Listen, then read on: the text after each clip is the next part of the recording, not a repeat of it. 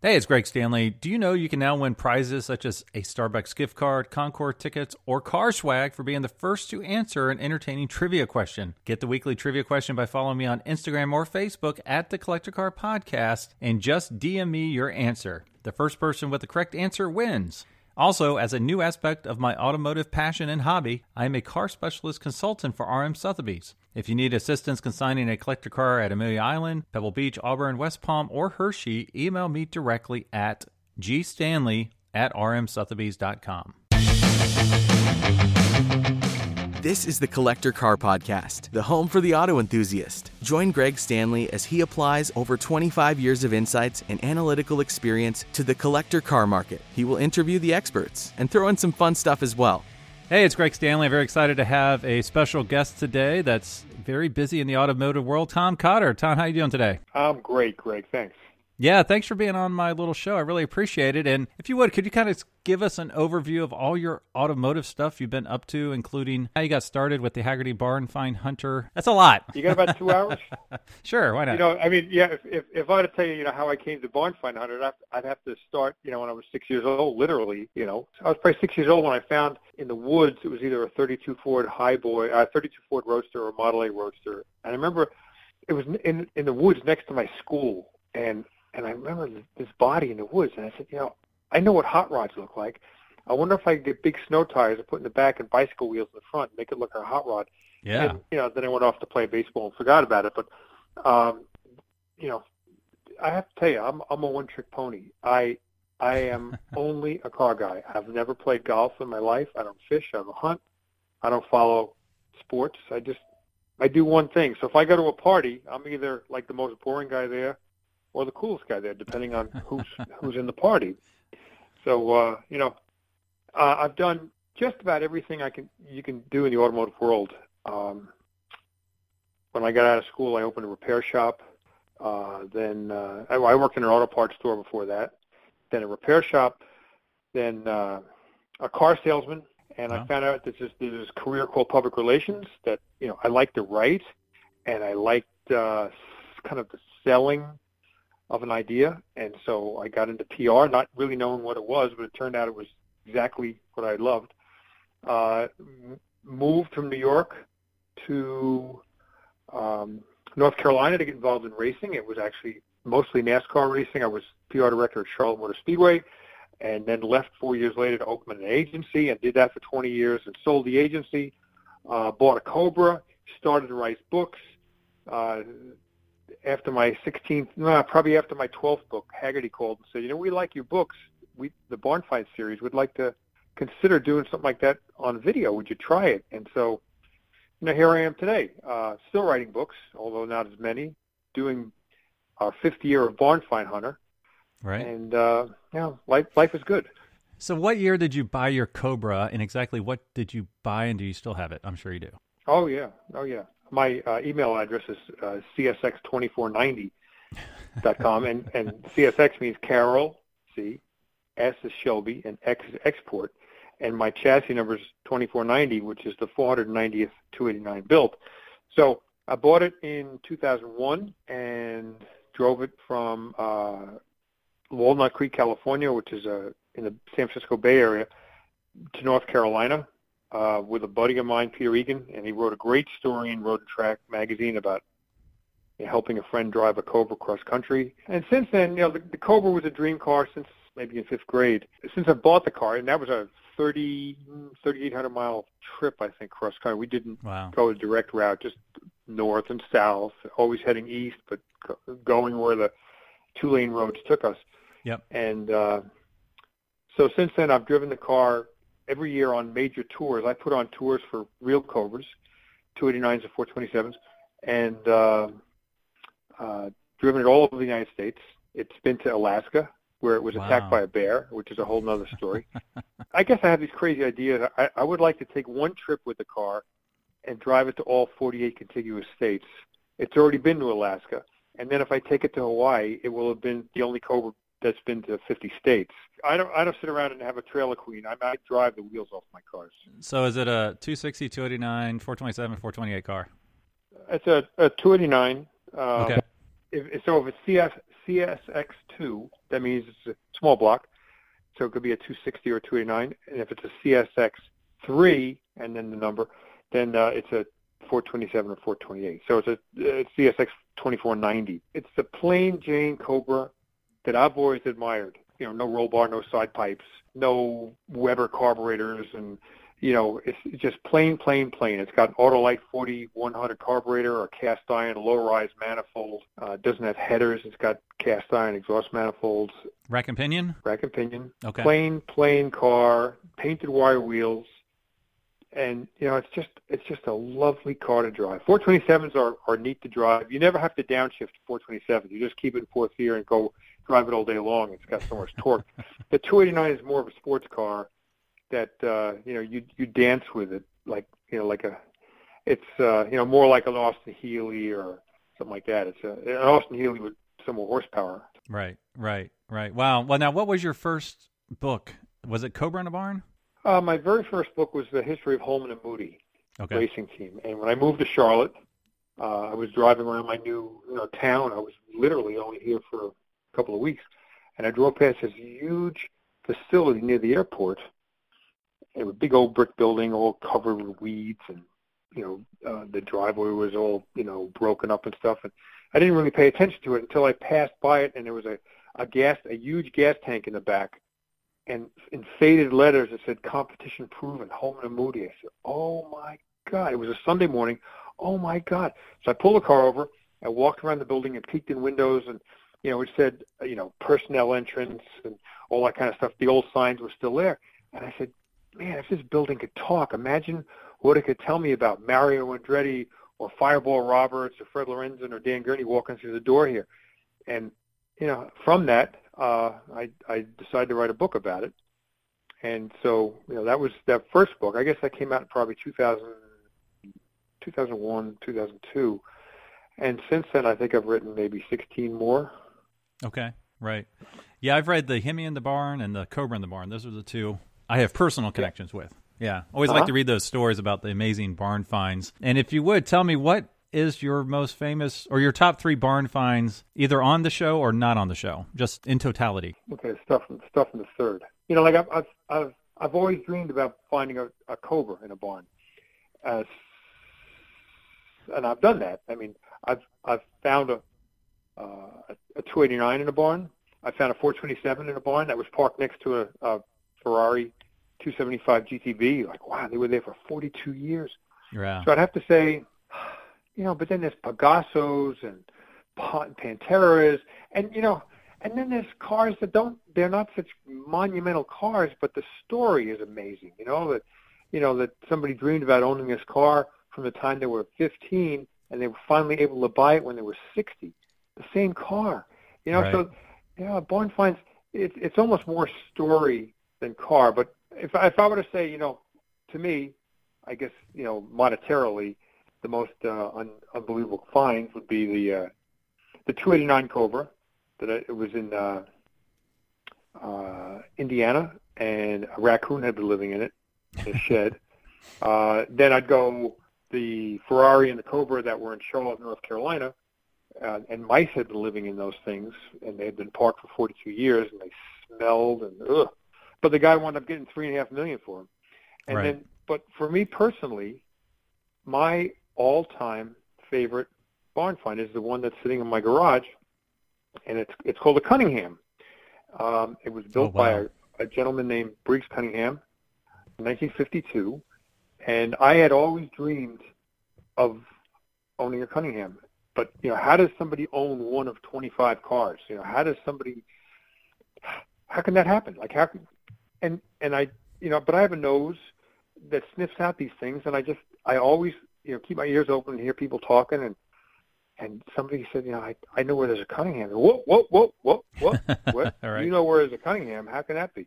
Well, son of a gun, in Greenville, South Carolina, there was a Cunningham C3 coupe, the second one built, that had been sitting in a guy's basement. And, it took me a couple of years. I made friends with the guy. It took me a couple of years to convince him I was the worthy next owner of it. Right. But son of a gun, I own a Cunningham. So now, besides having, I'm looking at it right now, a shelf of toys and models and T-shirts and hats and artwork and books, all Cunningham related that I've been saving for years. I had everything but the car, and now I've got the car. And on top of that, I got to become, I met Briggs when he was still, this was back in, 1983, I met Briggs Cunningham. I met his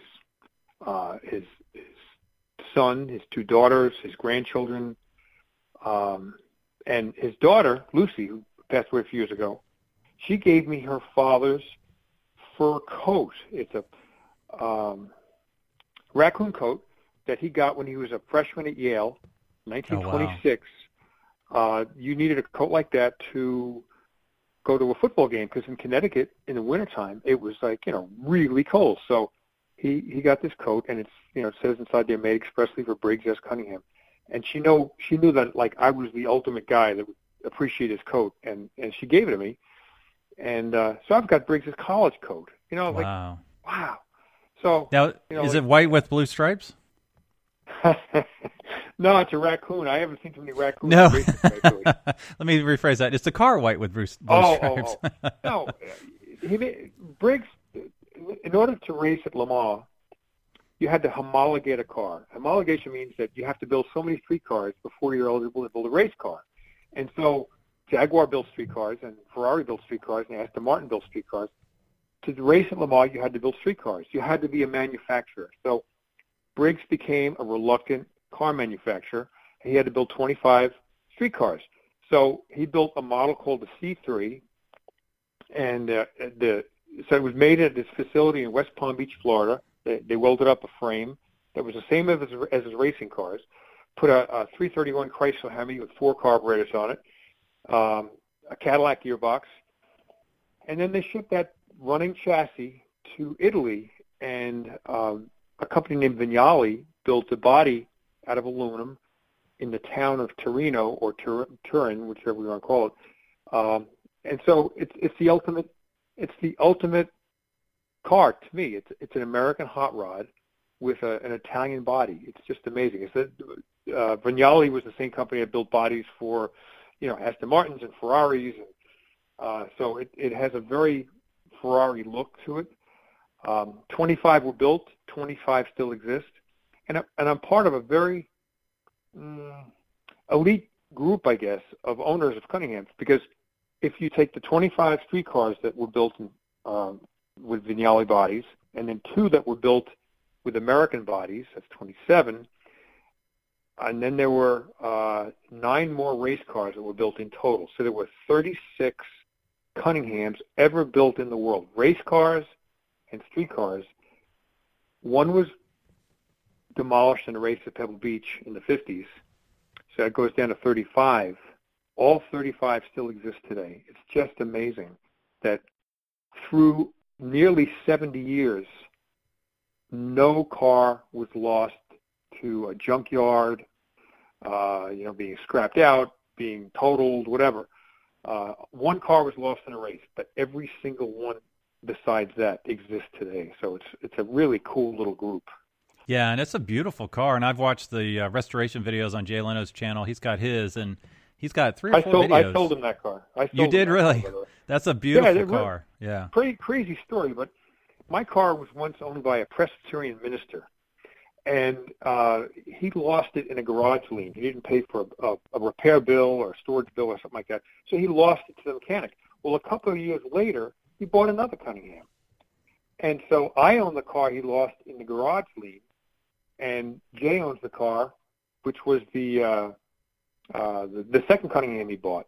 And interestingly, the 2 Cunninghams had never met before because they were about a year and a half different in production date. But in my garage, they met. The 2 cars that sat side by side in my garage for a couple of months were once owned by the same Presbyterian minister. I mean, what a crazy story. Jeez. That is crazy. Yeah, and I've actually seen 3 in person. The other one I've seen was down at Keeneland Concours a couple years ago in Louisville. I believe it was in Louisville. And then one, I won't say where, but it was at a high-end restoration shop, and it was having a Hemi engine put into it, a new one. And so somewhere outside of Boston somewhere. So I don't know who has that one and they're running around with it. No, I know that the guy that owns New Balance Shoe Company owns that car, and it was built by Paul Russell in Essex, Massachusetts. And quite a few people have actually done what Briggs Cunningham would have done had he had the equipment at the time. So they've put in 5-speed gearboxes or air conditioning or a later Hemi, but all of them have been done to a point just to make them more roadable for tours and rallies. But all of them can be switched right back to an original car. They all have the original equipment, and within several weeks of working, they can make it original again. So it's kind of like Briggs, I think, would smile and look kindly upon that. Right. Now, you talked about the AC Cobra and the Cunningham. What else is in your garage? Anything else cool in there? Nah, really, only 18 other cars. Well, if you had to pick one of the 18 other cars, which would be the third one on your list you like to talk about? Well, I guess my '39 Ford Woody wagon. It's a companion on my show, Barn Find Hunter. Yep. And it's a car that it's been to California with me a number of times. I drive it all over the United States, and I bought it when I was 15 years old. I paid $300 for it in 1969, and for most of its life while I've owned it.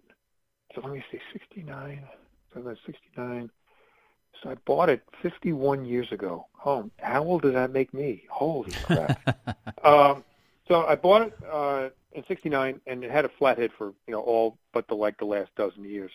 And now it's got a later model drivetrain to make it more reliable. It's got air conditioning, power steering, and in some ways it made me cringe to think I'm going to make a hot rod out of it. But in fact, I've gotten so much more joy and usefulness out of the car than if it were original.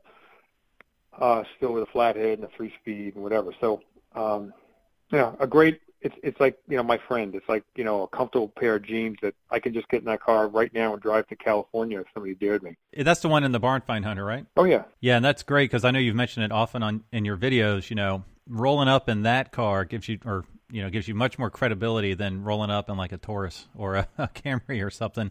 If I drive up some crabby guy's driveway and, I know when I knock on the door, he looks out the window and says to his wife, oh, God, is somebody else, going to, ask about the Z28 in the carport. And he opens the door and sees my car, and suddenly I'm as interesting to him as he is to me.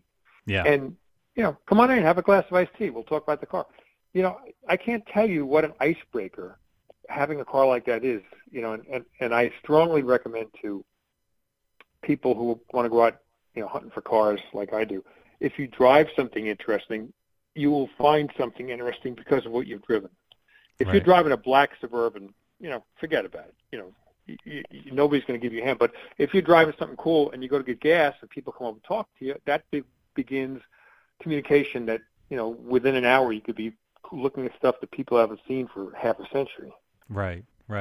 Yeah, now what kind of collector car market trends are you seeing out there? I mean, it's kind of hard to say right now with everything going on with the pandemic, but what kind of trends are you seeing out there? I think a lot of uncertainty. I've got several cars I want to sell, and I was in fact going to put them on Bring a Trailer like right now. But with the stock market down 30%, I'm not sure where people would get the money to pull out of to buy a car right now. So trends, talk about Cobra. I'd say Cobras have gone from a peak probably of 5 years ago to now they've probably gone down somewhere between 15 and 20% in value from the peak, which doesn't make any difference to me. I didn't buy my Cobra for profit, and I didn't buy it to sell. I bought it because I've been dreaming about owning a car like that since I'm a kid, and if it went down to down in value 90%, I still would. It's my friend. It's my car. It's the thing Right. I love. So, but trends, I see people, and I think it's like through Bring a Trailer or probably Bring a Trailer, are unusual cars are coming to the fore now.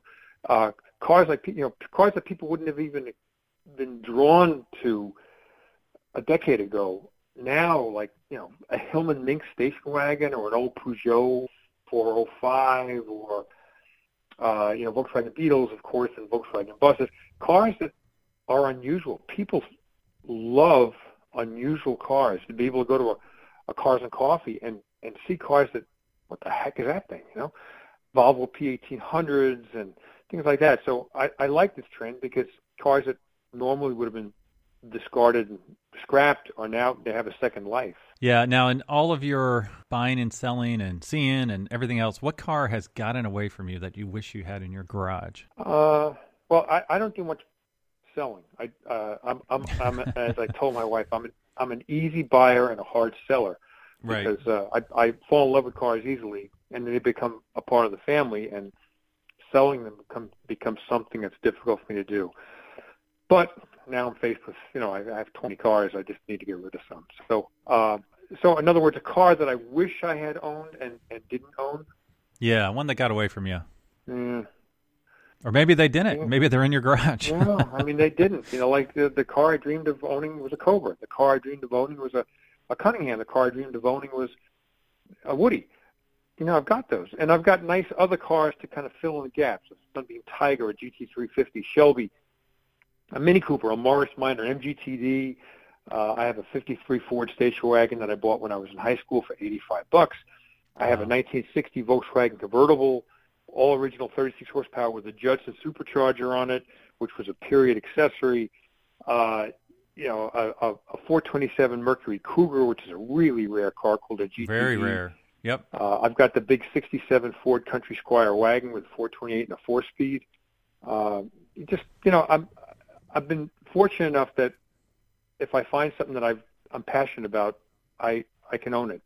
And so I don't get rid of cars quickly. I don't flip them easily. And cars that are with me for a long time. I've got some cars, well, like the Woody, 51 years later. My Volkswagen Beetle I bought it 40 years ago this year.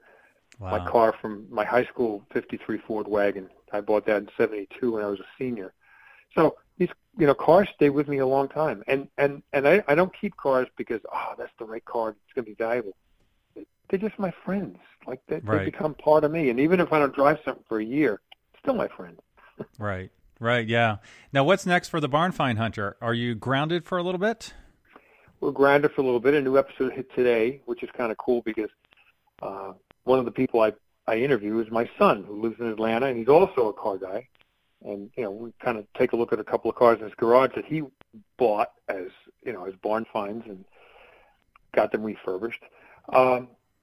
Just before the pandemic hit, we made a Barn Find Hunter trip to England, and we spent a week and a half over there looking for stuff. So that's, we kind of broke the ice now. We've gone outside the United States, which leads to all sorts of interesting future possibilities of certainly, Canada. I don't know about Mexico. Maybe something in South America, but certainly more Europe and maybe back to England again, because I saw lots of cool things that we didn't have time to kind of pursue. Scotland, Ireland. I love traveling. I love meeting people. I love, hearing the stories about cars, and I love accents. And so far, in the Barn Find Hunter series, we've had New England accents from Maine. We've had Southern accents from the Southeast United States. We've had, various accents from around the country, and now, we've had British accents. So it's kind of cool to get people's reactions. At the bottom of my videos, people respond to those accents, and I really dig that. I had any plans to go to Cuba to see all those cars from the 1950s? Well, I've been there a number of times, and I wrote a book about it. Bill Warner and I wrote a book called The Cuban Car Culture, and it covers the whole history of cars in Cuba from the very first cars, turn of the last century, to the present, and includes all the racing that went over there, the Grand Prix racing, Fangio being kidnapped, and Carroll Shelby raced over there and whatever. So I'm way ahead of you, pal. I knew you would be. Well, what's the best way for our listeners to alert you of a potential barn find, other than calling me directly first? I appreciate people giving me leads, but I don't want to become, American Pickers. American Pickers is a neat show. It's entertaining, but I have to tell you, it's not really authentic. People give them leads. They send teams out to analyze and evaluate the stuff, and all the pieces that are sold on that show are negotiated ahead of time. Right. There's no real surprises when they open a barn door. They know exactly what's in there, and I don't want to become that. So I just like to keep hunting for cars the old-fashioned way, which is, asking for leads at the local repair shop and going to a junkyard and who buys these parts and going to that guy's house. And, I just looking over my shoulder on the left to the right as I go down the road behind buildings. Right. I like to do it the way, the way I used to do it half a century ago.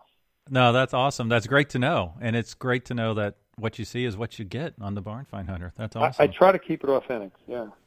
All right. Well, the last thing I want to do with you is to play my little game called Keep, Cash, and Crush. So I give you 3 cars. You have to tell me which one you want to keep forever.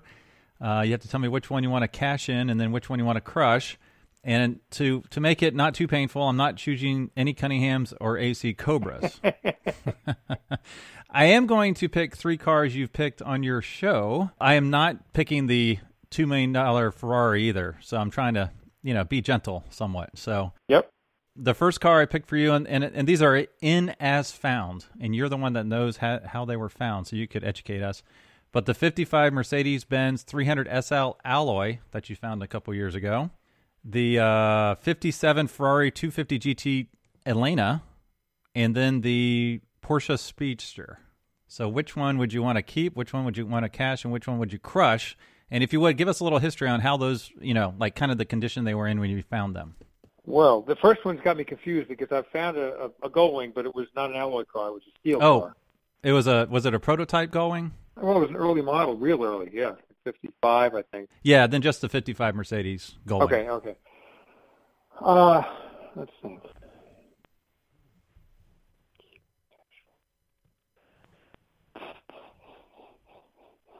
Well, I think the car I would keep, and again, I'm into stories, and I'm not into values. So the car I would keep is the Speedster. It was a woman in Texas whose husband owned that car when he met her in the early 60s. They got married. He died of ALS. The car was in the garage for 35, 40 years. Somehow she got a hold of me and said, I've got this whole car in my garage. Can you help me figure out how to get rid of it? I'm going to lose my house. I have no money coming in, whatever. And I went down to Texas and met her, and I fell in love with this woman. And, this car had been sitting in flat tires and stuff, but it was like a time capsule.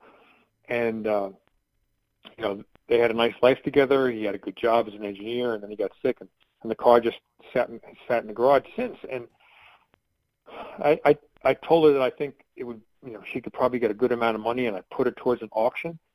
And I'm sitting in an auction with her several months later, and she's holding onto my arm. And, the car starts bidding $50,000, $75,000, $100,000, $150,000, $175,000, $200,000. And she looks up in the ceiling, and she says, he's still watching out for me.